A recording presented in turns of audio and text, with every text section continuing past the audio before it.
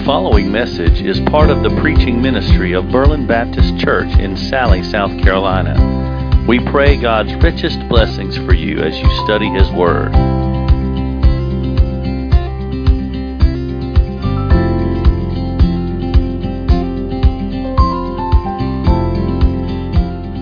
All right, so this morning we're going to continue on in Colossians. We'll be in chapter 2, beginning in verse 6.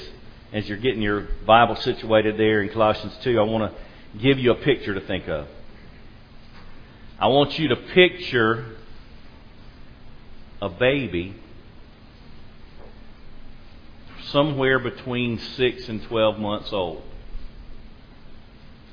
And I want you to picture that baby learning to walk.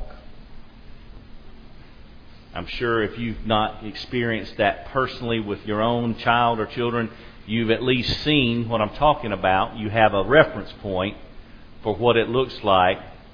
And if you are, even if you're, in school, you probably have seen maybe a video or something of a young baby learning to walk.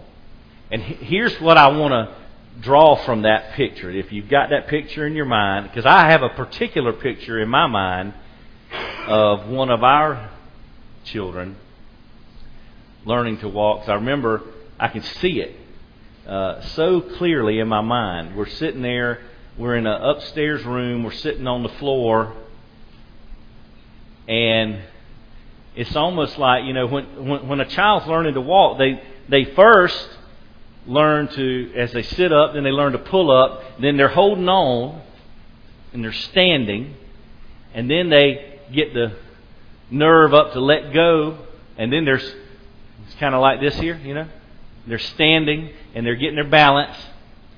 But then, when they realize, it's almost like this light bulb goes on, they're like, oh, I can move.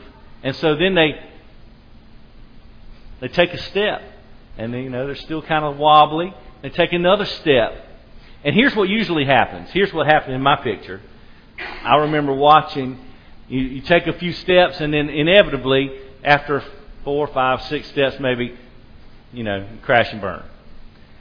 And you fall. But then there's a whole host of emotions that go along with that. That's really what I want to key in on in this whole idea of watching a baby learn to walk. There is a fear. There's some unknown. There is maybe some, and they obviously they wouldn't be able to articulate this, but maybe some worry or anxiety, right? Because they've never done this before. But as a baby, here's what I want you to really see. Once the fear is put away to some degree, and the worry is managed, and the steps are taken, here's what you see. Excitement. It's like a realization that they're walking. They didn't know they could do that. Right? And then all of a sudden, here they go, walking across the room. And it's almost like, oh my goodness, I'm walking. Look at me, I'm walking. And they can't say that, obviously. But then as they fall, what's the first thing usually they want to do right after that? I want to do that again. Right? But it's this whole discovery. It's almost like a self-discovery that a child, never having walked before, gradually learning who they are, what they can do, how their arms and legs work, how their muscles work, and the different... imagine that. We've all been through it, although we can't probably remember with clarity. But we've all been through that. And the more you learn to walk, the more you want to walk.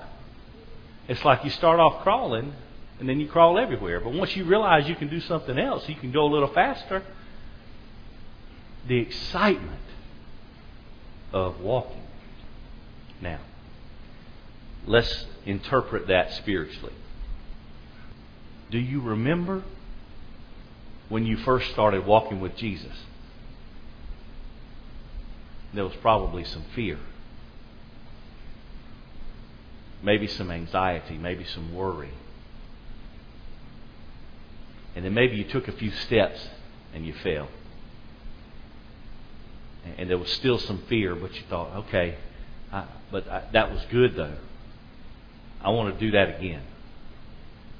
And the more you walk, the more experience you gain, your comfort level increases with walking. Today, the Bible is going to tell us something very specific. We need to learn to walk in Jesus. And then we need to keep walking. And keep walking. Let's read the Scripture. Colossians chapter 2. I'm going to start in verse 6.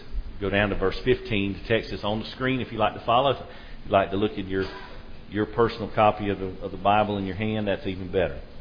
Here's what Paul writes as he's divinely inspired by the Holy Spirit of God. Therefore, as you have received Christ Jesus the Lord, so walk in Him, having been firmly rooted and now being built up in Him and established in your faith, just as you were instructed, and overflowing with gratitude.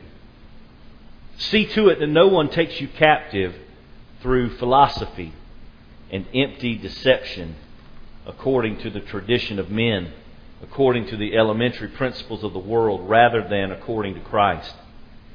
For in Him all the fullness of deity dwells in bodily form. And in Him you've been made complete, and He is the head over all rule and authority. And in Him you were also circumcised with a circumcision made without hands, in the removal of the body of the flesh by the circumcision of Christ, having been buried with Him in baptism, in which you were also raised up with Him through faith in the working of God, who raised Him from the dead. When you were dead in your transgressions and the uncircumcision of your flesh, He made you alive together with Him, having forgiven us all our transgressions, having canceled out the certificate of debt consisting of decrees against us, which was hostile to us, and He has taken it out of the way, having nailed it to the cross. And when He had disarmed the rulers and authorities, He made a public display of them, having triumphed over them through Him. Father, in Jesus' name, please speak to our hearts very clearly today.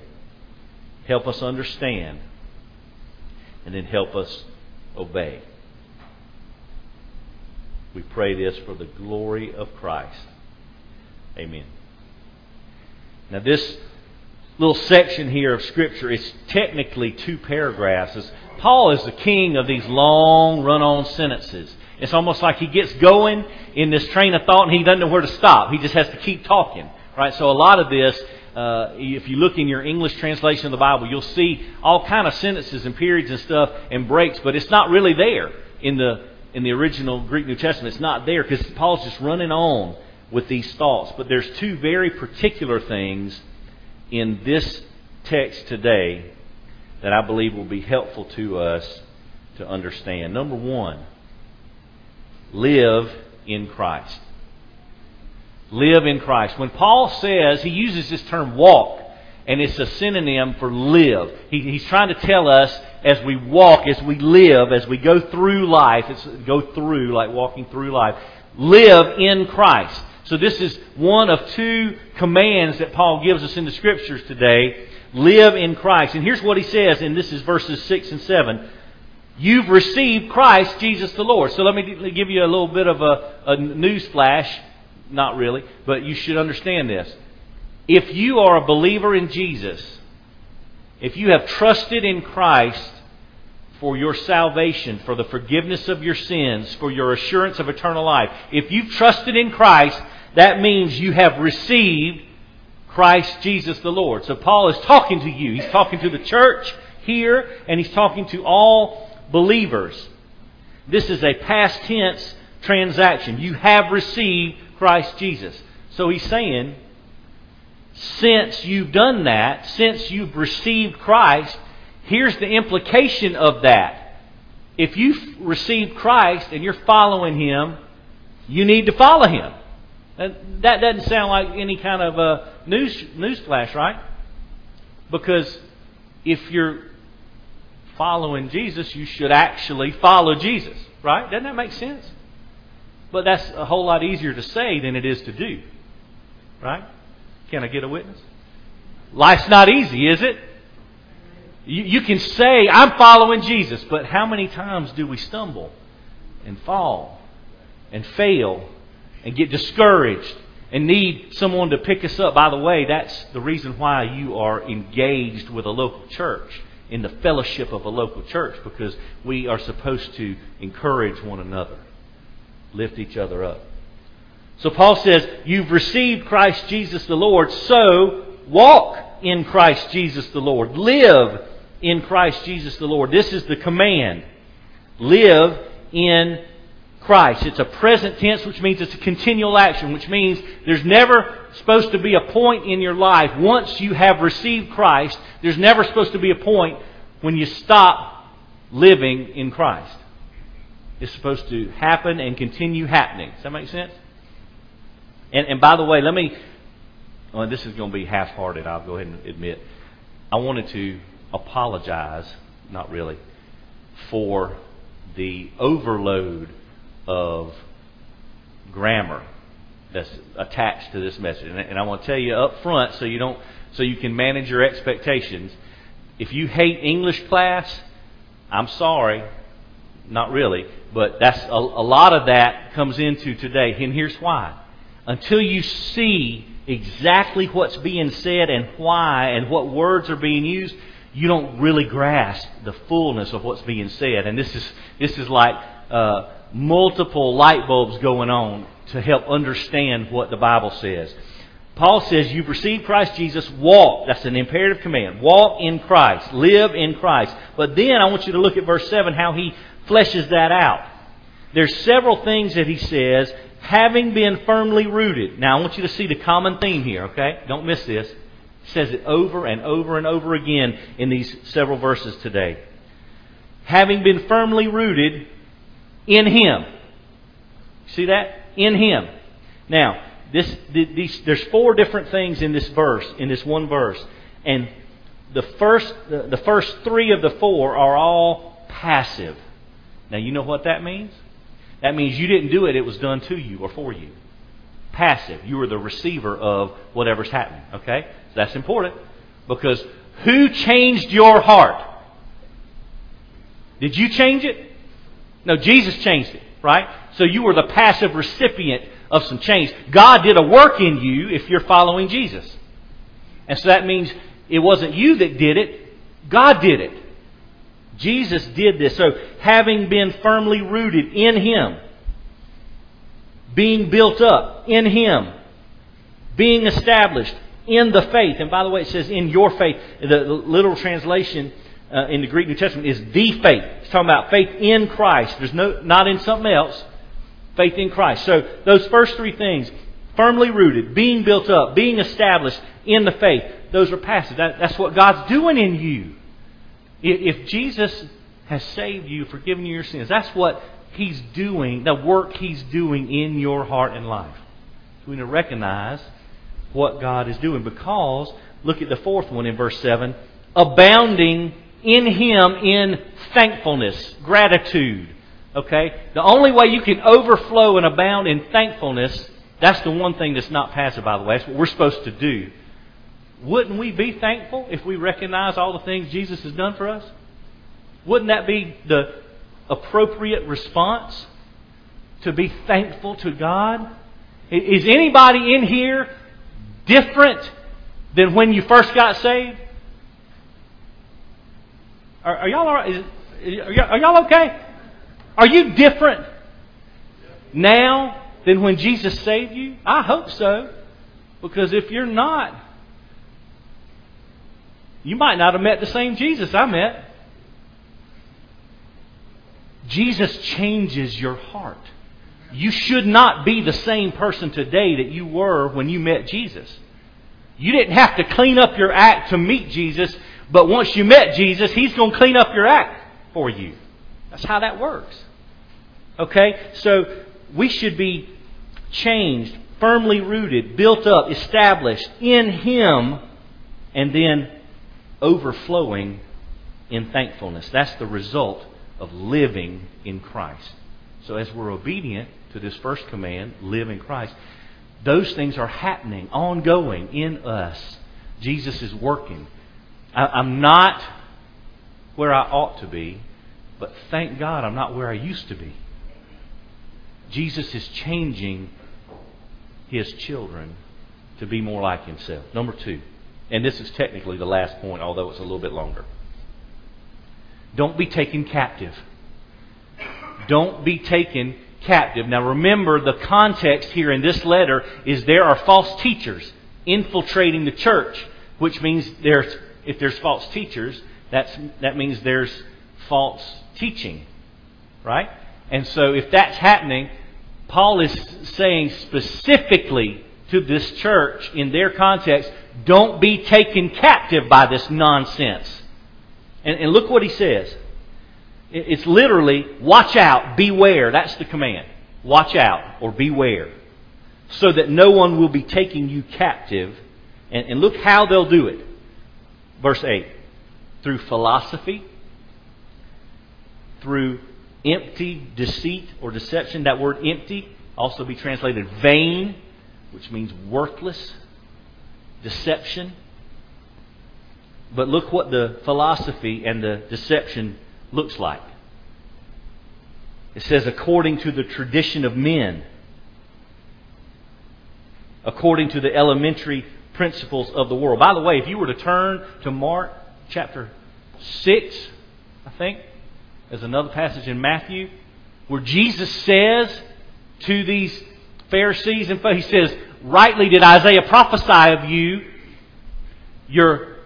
you worship me with your lips, but your hearts are far from me. And you teach as doctrine the commandments of men, the traditions of men. That's what he's talking about. That's what false teaching is. And look at how he finishes the verse. If it's philosophy and empty deception, and it's according to the tradition of men, according to the elementary principles of the world, that means it's not according to Christ. And what did the Bible say in verse 6? You've received Christ Jesus the Lord. So if the teaching is not according to Christ, that by definition makes it false. It's not according to Christ.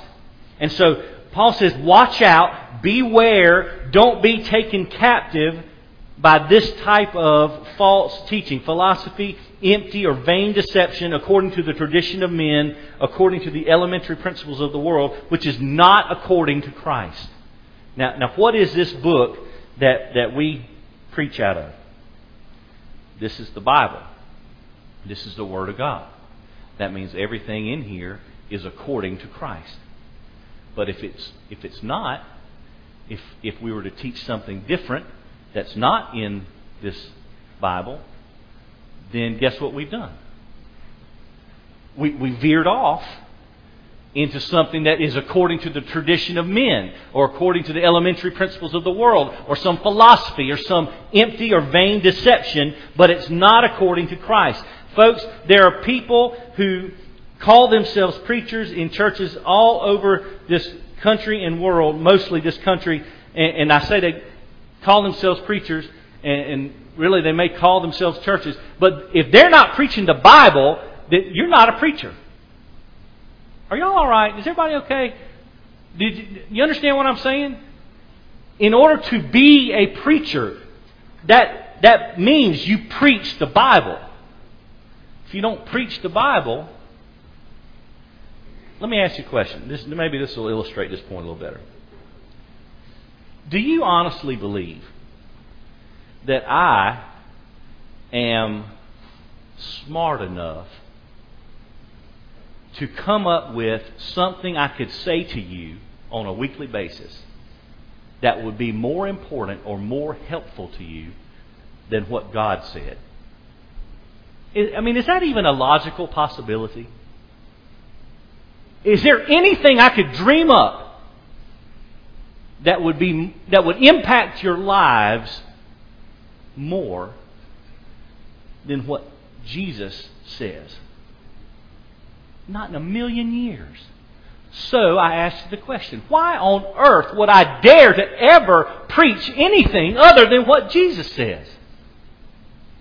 And yet it's done all the time. And it blows my mind. I don't understand it. We have to avoid, watch out, beware that we're not taken captive by teaching that is not according to Christ. Now, the end of this passage, really from verse 9 down to verse 15, answers two questions for us. And they're not going to be on the screen, but I want to just say them to you, and maybe you'll see it in the text. But here's the first question. Why must we avoid teaching that is not according to Christ? Well, let me just go through from verse 9. And here you'll see this theme again, these two words, in Him. In Him. It's talking about Jesus. In Him. So first of all, just follow through with me as I walk through these verses. Verse 9. In Him, all the fullness of deity dwells bodily. In Him. In Him, you have been filled to fullness, completion. You've been made complete. In Him. And by the way, that's also a passive verb. So you've been filled up with Jesus. And guess who did that? God did. When you followed Christ, when you repented of your sins and you trusted in Jesus, God has filled you up with Jesus. That's good, right? Be filled up with Jesus. And who is Jesus, really? He's the head of all rule and authority. See that? We're just walking here through the text, verse 10.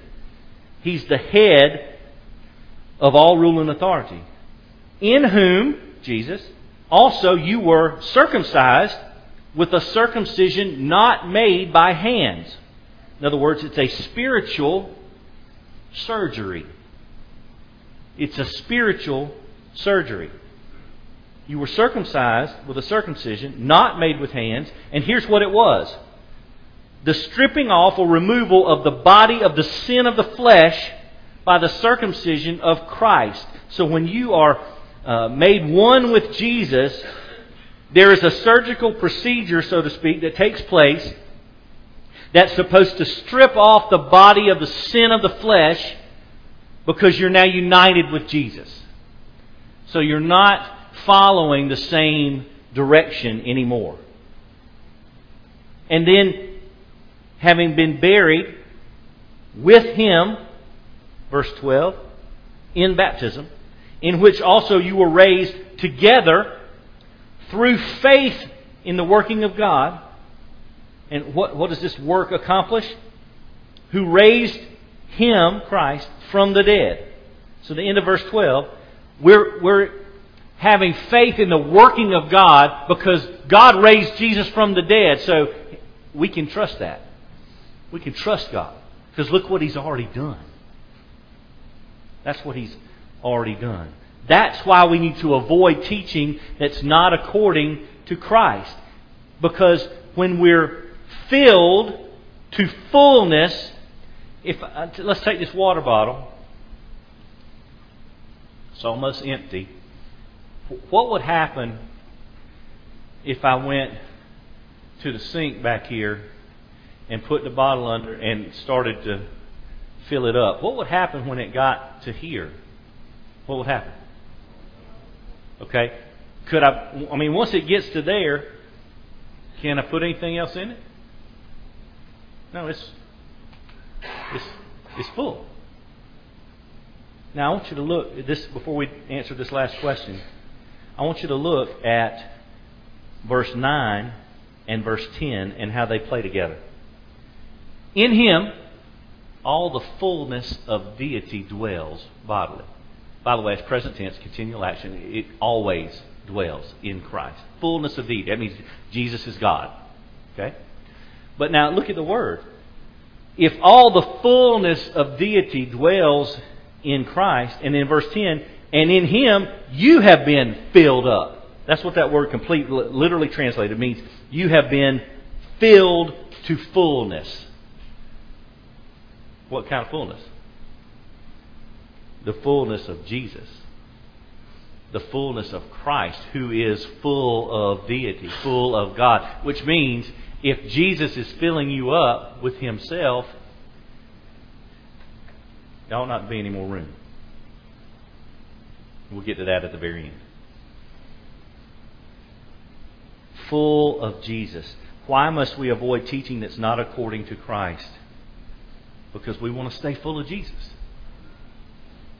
He's filled us full with Himself, and we were baptized into His death. We've been raised into a new life through faith in the working of God who raised Christ from the dead. You wonder why we do what we do up here in this baptismal pool? Romans 6, buried with Him in baptism, raised to walk in newness of life. That's a picture of the death, burial, resurrection of Jesus. It's a picture of the gospel.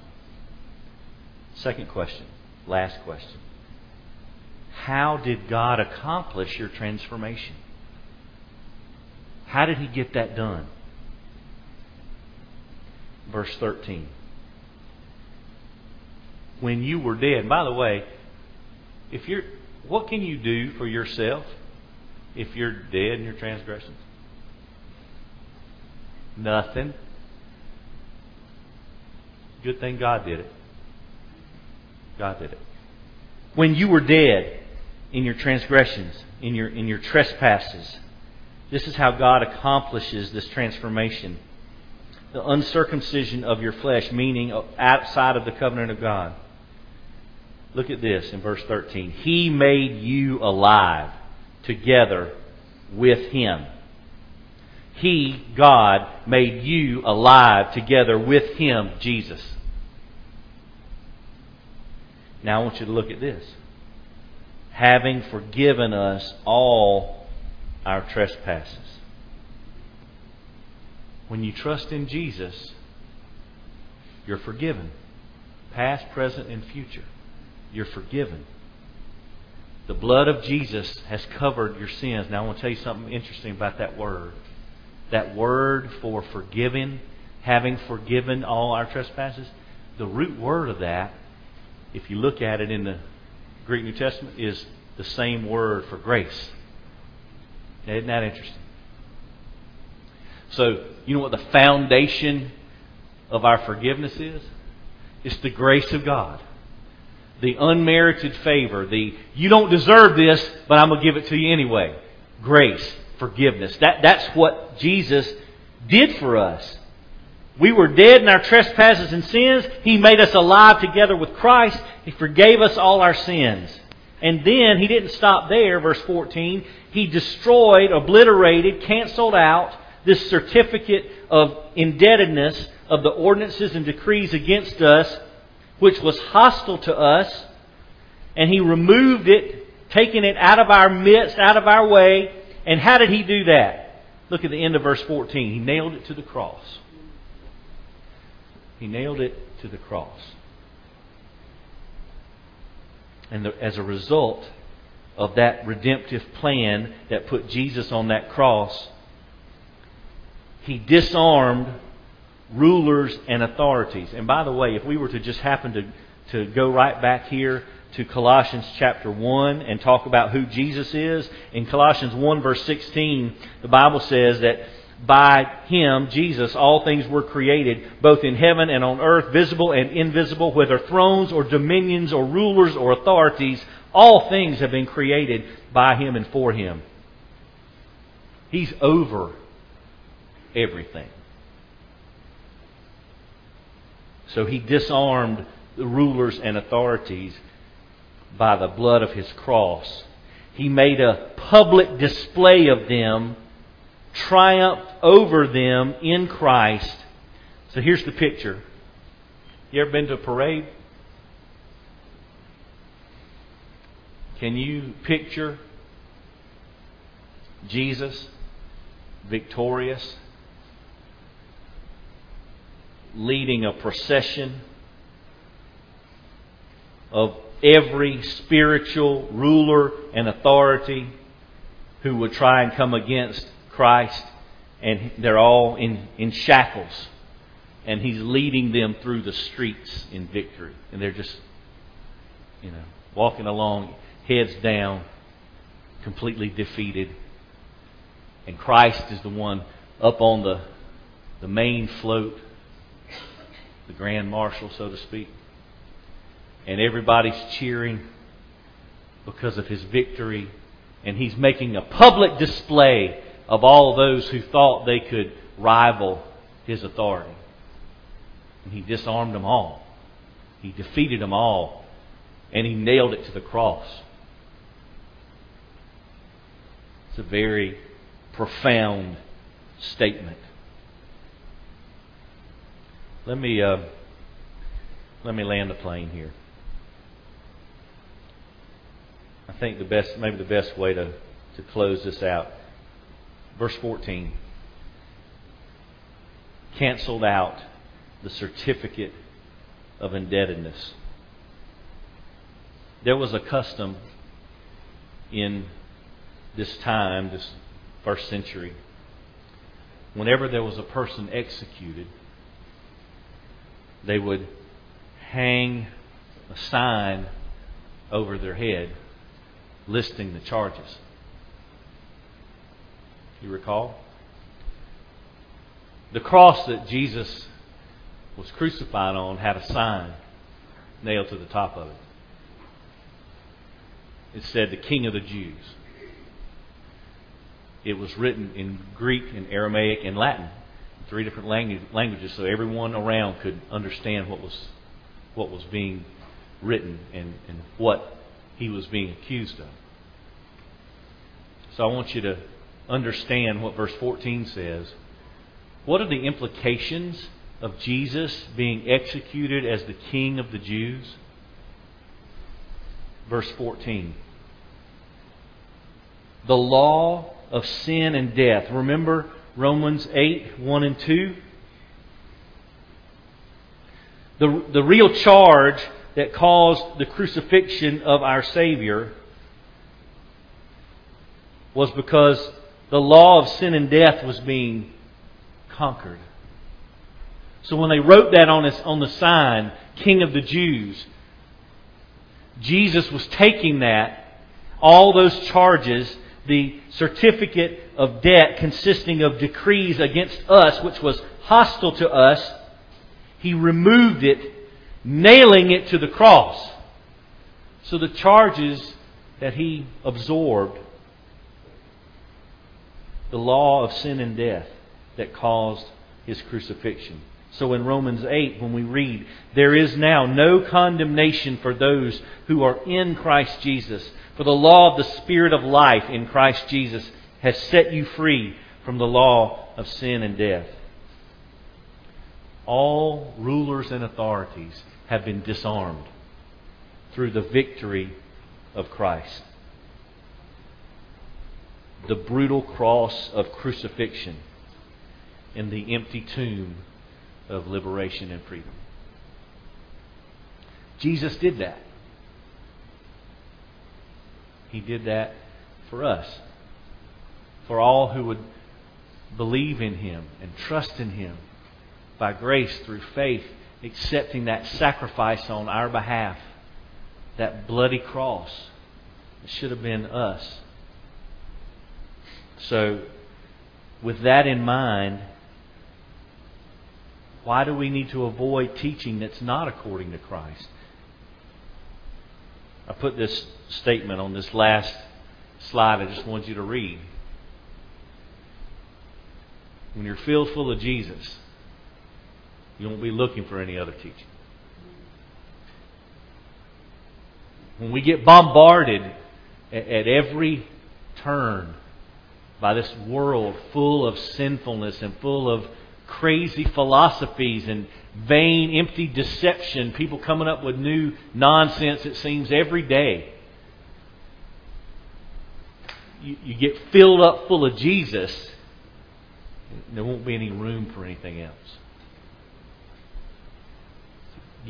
Get filled up with Jesus. Let's pray.